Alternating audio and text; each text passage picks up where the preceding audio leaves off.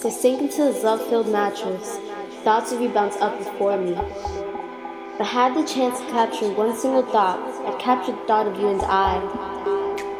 How gravity can stop us from rising high. I'd be your favorite food as I touch your lips, lurking passionately in your taste buds, entering your tunnel of love.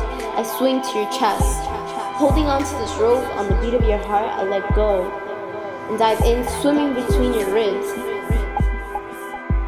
The way you gasp for air and exhale my letters to you allowed me to believe I won't get my access denied. The closer I get, I find it easier to separate truth from the lies. And I wish you can look me in my eyes and tell me you won't leave my side, because even though it rains and pours, it evaporates and ascends back to where it belongs.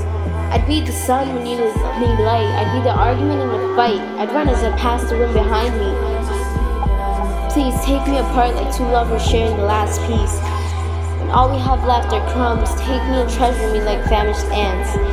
And as you sink into this love-filled mattress, thoughts of me bounce up before you. When you had the chance to capture one single thought, it'd be the thought of you and I.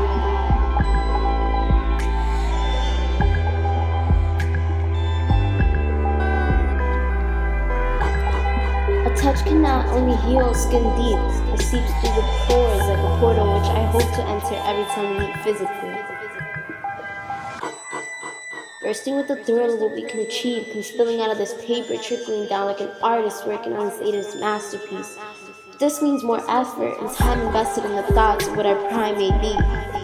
So let me in, for doing so can result in a garden of blossom essence, and your presence is my objective. Won't you let me plant the seed of evolution, and within time, I can show you our serene garden.